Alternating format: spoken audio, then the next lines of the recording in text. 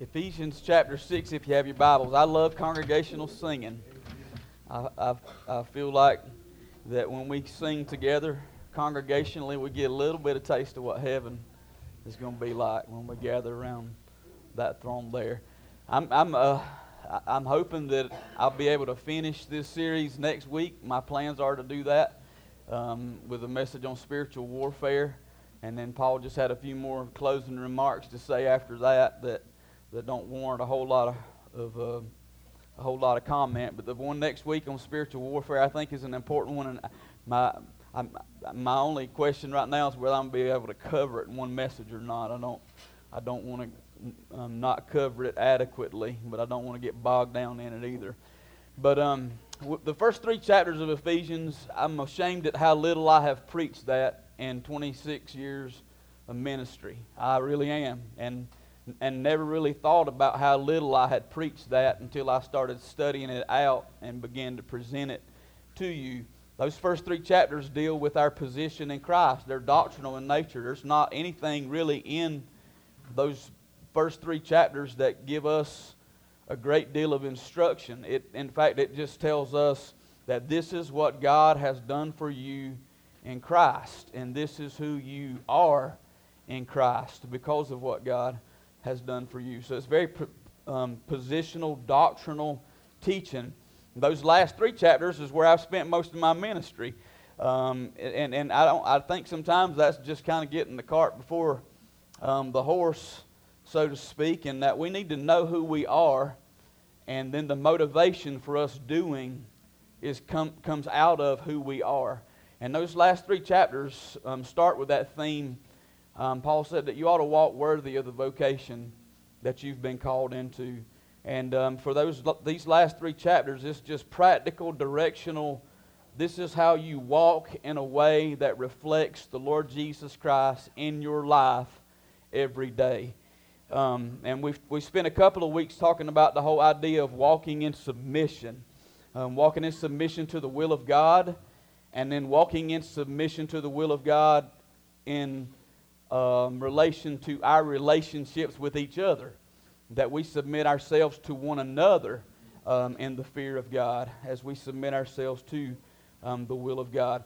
And we've looked at the roles and responsibilities of husbands and wives, of children and parents, and of fathers and children. There was a special note in Ephesians chapter 6, verse 4 last week about how important a father's role is in his children's life. But listen to me, I'm convinced that a lot of the weakness of our influence in culture, and when I say our influence, I mean the church.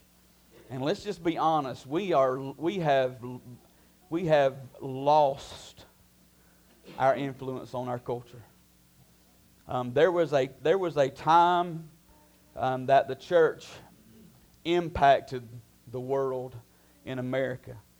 We have lost most of that influence. We're not making a difference. And one of the reasons I believe we're not making a difference is because we're failing to apply these simple principles of God's Word that stand us out, that separate us, that distinguish us. When we walk worthy of the vocation that we've been called into, we will have an influence on the world that's around us. That's what it means to be the salt of the earth and the light of the world. And so these principles, we talk about them, and I know sometimes we want to get in here and talk about what we feel or talk about what's important to us or talk about this or talk about that, but I'm telling you that we need to be who He has called us to be. And a lot of this other stuff that we fret about and trivialize will take care of itself when we step up to the plate and begin to walk the way that He has taught us to walk, live the way that He's taught us to live. And I think for me, I don't preach through a book very often, but I have come to realize in preaching through this on Sunday morning, a lot of guys just preach through a book because they think, some of them will say, well, that's the only way you're supposed to preach, and some will say, that's the easiest way for me to get a sermon together. Well, I don't think either one of those is necessarily true, but one of the benefits, I think, of preaching through a book is that we have to talk about what the text presents, whether we like it or not. I'm not picking and choosing pet peeve messages, or I'm not picking and choosing my favorite doctrines that I want to harp on. We just take what the text brings to us, and we relate what that text means to us. And when we do that, I think that's a recipe for our own spiritual growth. I'm going to be honest with you. I've sat down with a few of these texts, and I thought, okay, Lord, I don't even want to work through that. I just don't even want to try to work through that. I'm just going to stop right here. I'm not going to preach any further because I don't want to talk about that, and I don't want to do that, and I don't know where that applies. And it may not apply in my life, but it may apply in yours. And when we force ourselves through these texts, I think that there's a recipe for our own spiritual growth there. And when we grow spiritually, we have a greater influence on those that are around us to see as they see the work of Christ in us. And that's our primary purpose. Your primary purpose and my primary purpose in this world today is to make Jesus known. You say, people already know Jesus. No, they don't. They know about Him. They don't know Him. And they'll come to know Him when they see Him in you and in me. And so our primary purpose is to make Christ known. And we can do that in our home, and we can do that in the world that we live in and work in every day. Which brings us to our text today. And again, this is not one that I would just come pick out any time and preach, but it's in line, so we're going to preach it. In Ephesians chapter 6, verse number 5, Paul gives this instruction: Servants, be obedient to them that are your masters, according to the flesh, with fear and trembling and singleness of your heart, as unto Christ, not with eye service as men pleasers, but as the servants of Christ, doing the will of God from the heart, with good will doing service as to the Lord and not to men, knowing that whatsoever good thing any man doeth, the same shall he receive of the Lord, whether he be bond or free. And you masters do the same things unto them, forbearing, threatening, knowing that your master also is in heaven, neither is there respect of persons with him. So in this text, Paul is addressing the relation. He's been talking about relationships and the submission to one another in these relationships. And he began in the home, but now he's moving outside of the home into the secular world, into the workplace. And specifically, he's using some terminology like servants and masters, or slaves and masters. And in those days in the Roman Empire, you were either a free man or you were a slave. There were basically just two classes of people. You were either free or you served as a slave or a servant to another man. And slavery could come about in any number of ways. You could be born into it. Your parents could have been slaves and you were born, and so you immediately became the property of that master that your parents served. You could have been conquered by another nation and forced into slavery. Or part even of the rules of the Old Testament was that if you owed a debt and you couldn't pay, that you could indenture yourself to that person as a payment for your debt. And so, but in the context that we're looking at this passage of Scripture today, we're not slaves and masters. We've not been forced into slavery. We've not been born into slavery. We're not even sold into slavery to satisfy debts, so to speak. So for us today, Paul's teaching has more of a bearing on our role as an employee and employer. Somebody that works for another person, somebody that's over another person at work. And so the title of the message today is On the Job for Jesus. On the Job for Jesus. We are called, as part of our walking worthy, to live our life for Jesus outside of the church, outside of the home, and in the world that we live and work in. And the first thing Paul talked about was the responsibility of a Christian servant or a Christian employee, if you will. And here's the basic instruction that he gave to an employee.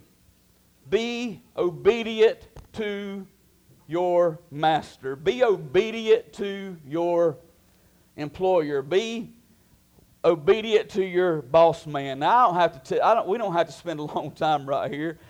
What does he mean? He means do what you're told to do. He means do what you have been hired to do. He means do what you are being paid to do. Now, we're not slaves. We're not slaves. So there are two other options. I would say there's one other option. You have an option of finding another job if you don't want to do what your employer is telling you to do. All right, that's the only option. Being a Christian slacker at work is not an option. It's not something that you can say, I don't like what he told me to do, so I'm not going to do it. Or I don't like what he told me to do, and I'm not going to do the kind of job that he wants me to do. That's not an option for the Christian. Paul, he started right out of the gate and said, do what you have been instructed to do, what you're being paid to do, what you were hired to do. Now, I know that chaps our lips a little bit. Mine's chapped anyway.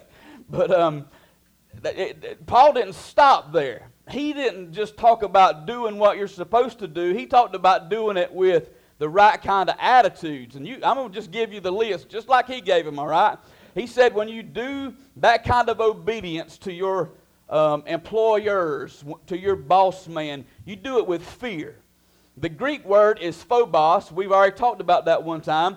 It can mean anywhere from being terrified of to adoration of or veneration of. And I think in this context and in the context even of when we talked about it before with the women and their husbands, that there is a respect for the position of those that gave you the orders to do what you've been called to do.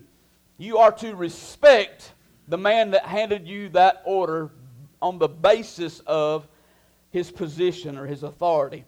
You do it with trembling. That's the Greek word traumos, which means a fearful sense of duty. It literally implies that you're not really sure that you can do what's been asked of you, but you're going to do your very best to do the best that you can do. A fearful sense of trembling. And singleness of heart means that you do it out of sincerity, that you serve them generously, not begrudgingly. Now, that gets in our business a little bit. Even when we're doing a job with fear and trembling, when you talk about doing it sincerely, generously, not begrudgingly, that becomes a little bit harder for us sometimes to fight against, because we're asked to do things sometimes maybe that we don't think necessarily should be our job or that we're not very good at. But he said do it in singleness of heart. It just simply means in sincerity of heart, do the best job that you can do and don't do it begrudgingly. Give it your best effort. Not with eye service. That means not just doing it when you're being watched, but doing it consistently, even and especially when you're not being watched. Again, I remember when I used to bag groceries as a 16-year-old. Now, we looked for ways to goof off. I'm just going to be honest. I wasn't walking worthy in the job. We were looking for ways to get off of those cash registers and get in the back where we could goof off somewhere. There's a brother, he's a member at Haywood Baptist, I think now, Bill Bryson. He used to be a supervisor for the Jones Company.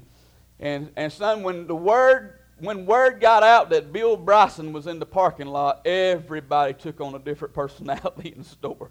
Everybody was working hard. That's serving with eye service. As soon as he left the store, we went right back slacking again.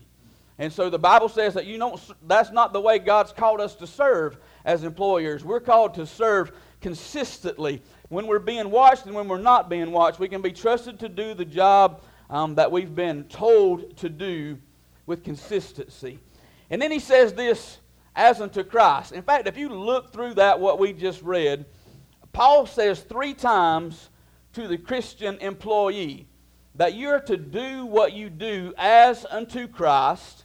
One time he said as servants of Christ, and another time he said as to the Lord. Do you understand? This is a big deal in the Apostle Paul's eyes. He said when you are working on the job, You ought to be working like you're working for Jesus. Because those that are on the job, if they know that you are a child of God, if they know that you're a Christian, you are a representative of Jesus. And so he said, do what you do as you are doing it unto the Lord. Not necessarily for this business or for this boss man or for your paycheck or for anything else, but do it as you are doing it unto the Lord. You are making a mark where you are by the way that you present yourself on the job. Now, he went on to suggest 3 reasons to serve that way. And the first was very simple, doing the will of God. Can I tell you that it is the will of God for you to be the best servant employee you can be? That's what Paul said, that you do this as unto Christ, that you do this because this is the will of God, and you ought to do the will of God from your heart. The will of God is for you to be a good, godly, Christian employee. If your boss man, if your employer knows that you claim to be a Christian, then your work ethic is either going to hinder your witness or it's going to help your witness. Do you hear me? If they know that you profess to be a Christian, then your witness at work is either going to be good or bad. It's either going to hinder what you're trying to do to make Christ known, or it's going to help what you're trying to do to make Christ known. The second reason that he gave is with goodwill doing service. With goodwill doing service. What does that mean? It means to do a good job so that the business that you're employed by will succeed because of it. That you have in your heart the best interest of your boss man's business in mind. Now we can stay right here for a while. This is what I want to tell people that are especially in the service industry. Because y'all have had bad service. I done told y'all about my blood pressure issues at Crystal's not too many weeks ago. It don't take 15 minutes to heat up a Crystal hamburger. I'm sorry. But here's the business behind you doing your best for your boss man's benefit. If you fail, they fail. And if they fail, you fail. You all tied together there. And this is why I want to just go into some of those food service establishments. Are you glad that you got a job? And some of them might say, yeah, and I'm like, you don't act like you're glad you got a job.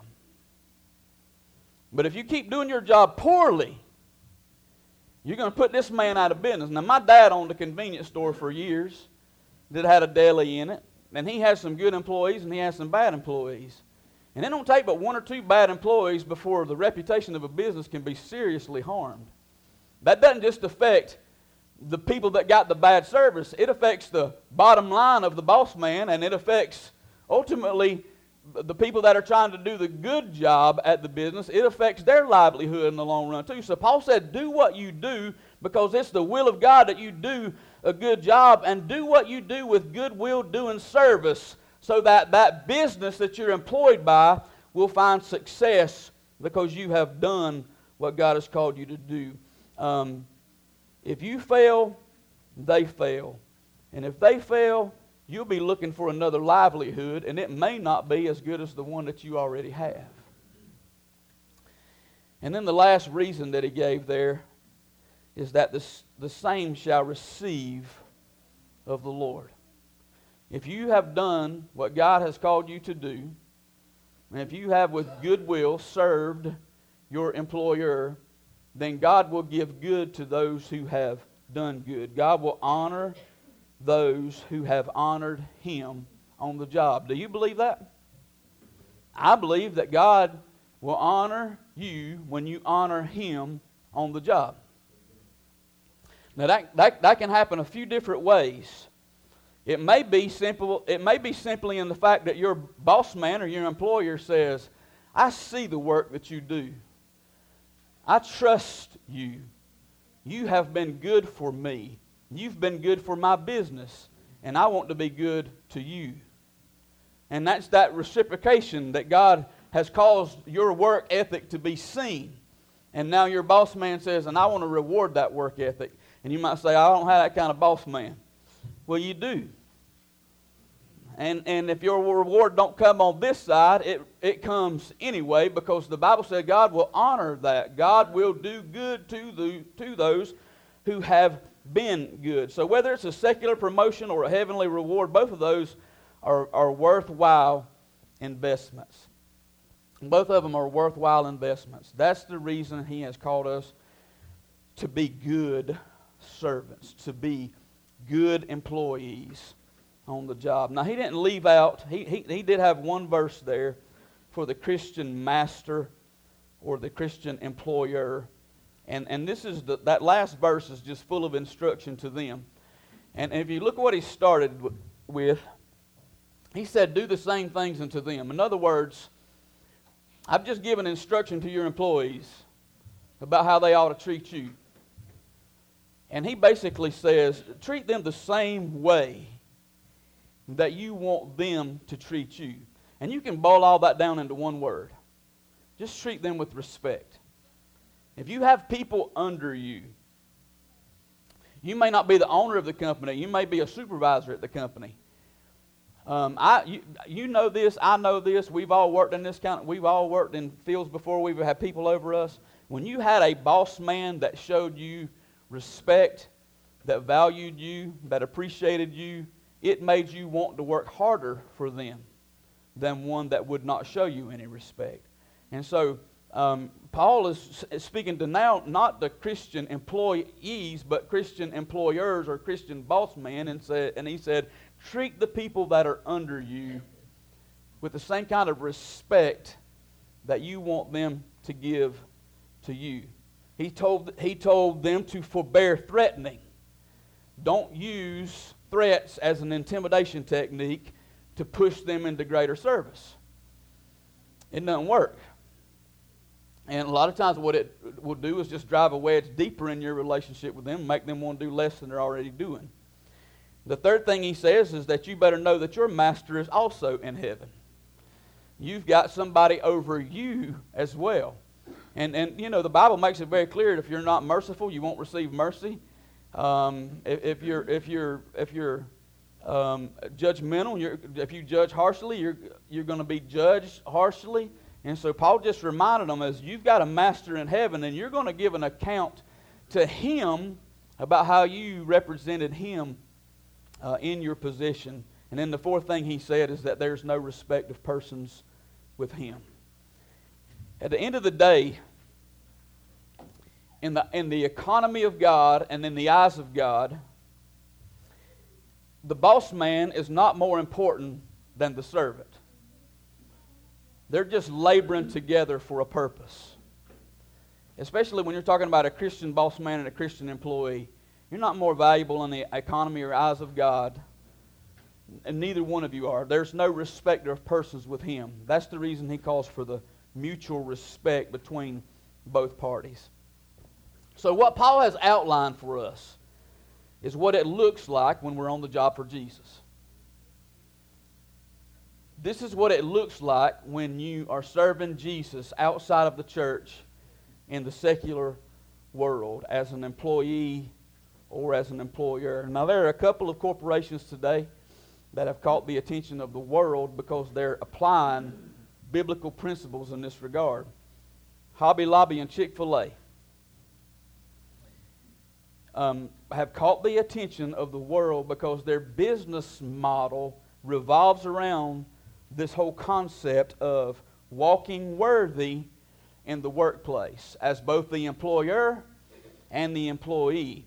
And they're modeling that work ethic, and it's working for them. It's working for them. I mean, I love all the Chick-fil-A jokes. I ain't a big Chick-fil-A fan as far as the food is concerned. It'd be the last place on my list if you asked me to pick, all right? But I love what they do, and I love how they serve. It's a pleasure to go through there. They're very efficient. They're very effective. They're very customer-minded. They do what they do with the kind of attitudes that the Scripture tells them to do that with. and they're compensated better than most other fast food restaurants, and rightfully so.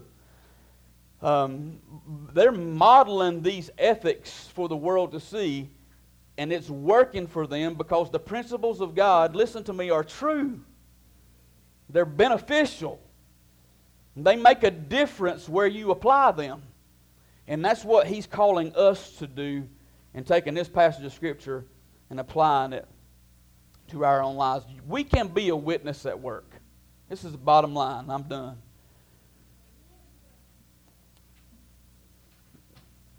We can be a witness at work, and the reality is that we are a witness at work. The question is whether we're a good one or a bad one. Because if they know that you're a Christian, you're presenting some kind of testimony for them to read. You understand that? Whether you own a business, or whether you're working for a business, you are either being a good one or a bad one. And so here's my challenge to you, is don't compartmentalize your faith and lock it out of your work life. Let your light shine on the job for Jesus. Flesh it out every day in your relationships with your coworkers. Flesh it out every day in your relationship with your boss.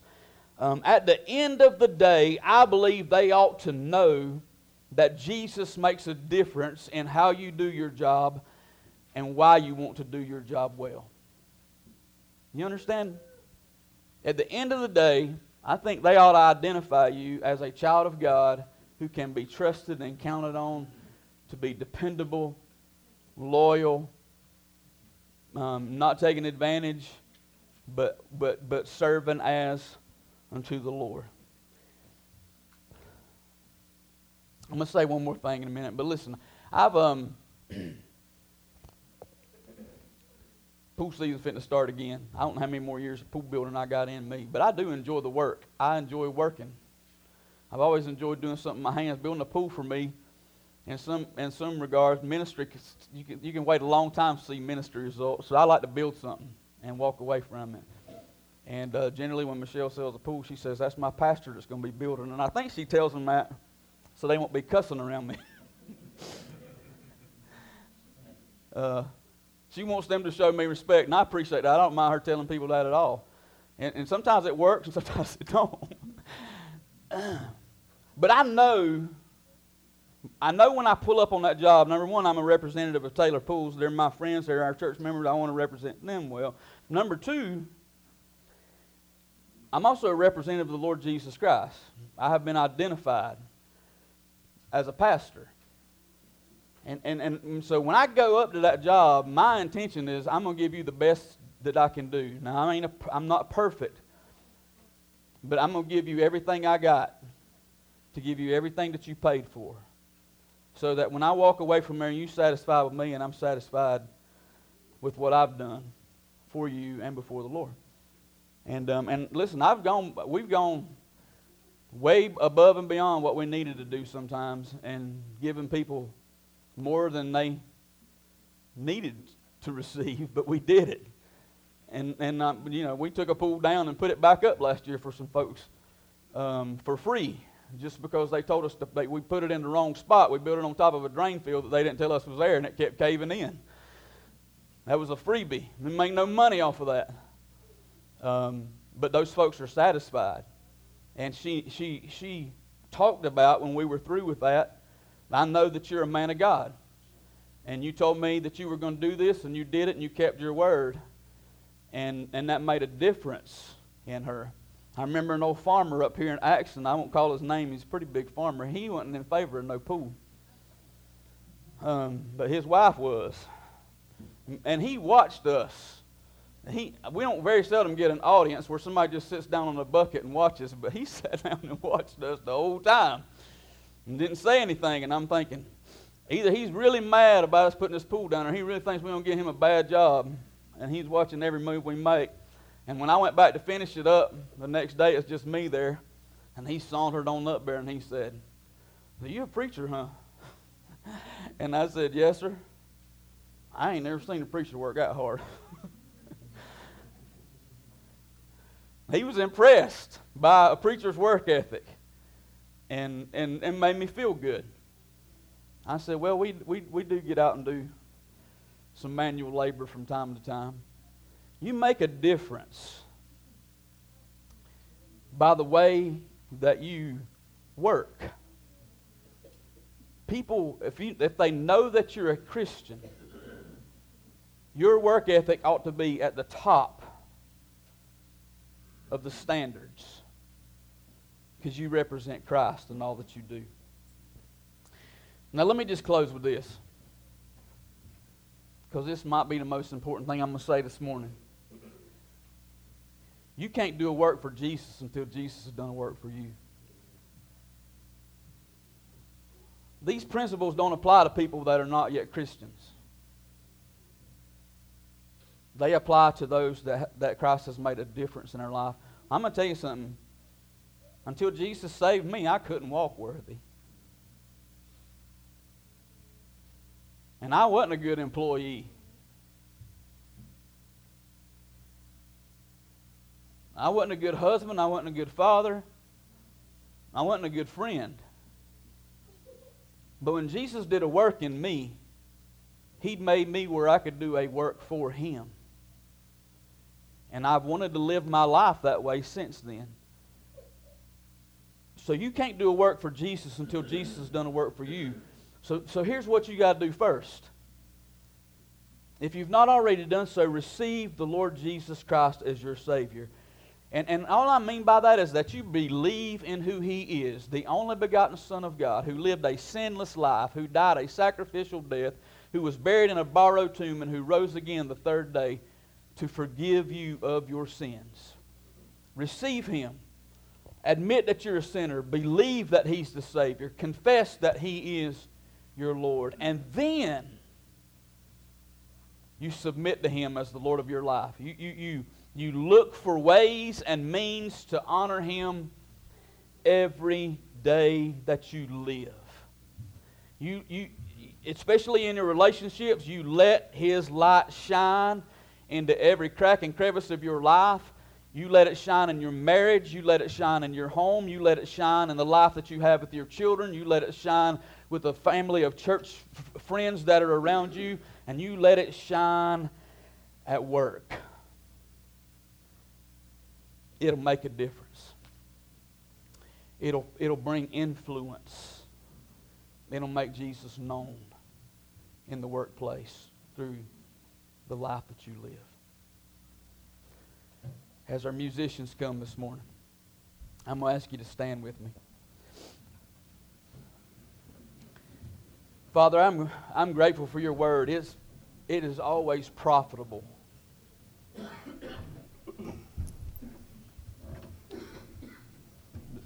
The Apostle Paul told Timothy that it was profitable for correction and for reproof and for instruction in righteousness. And in the preaching of the word, the believing and the applying of it,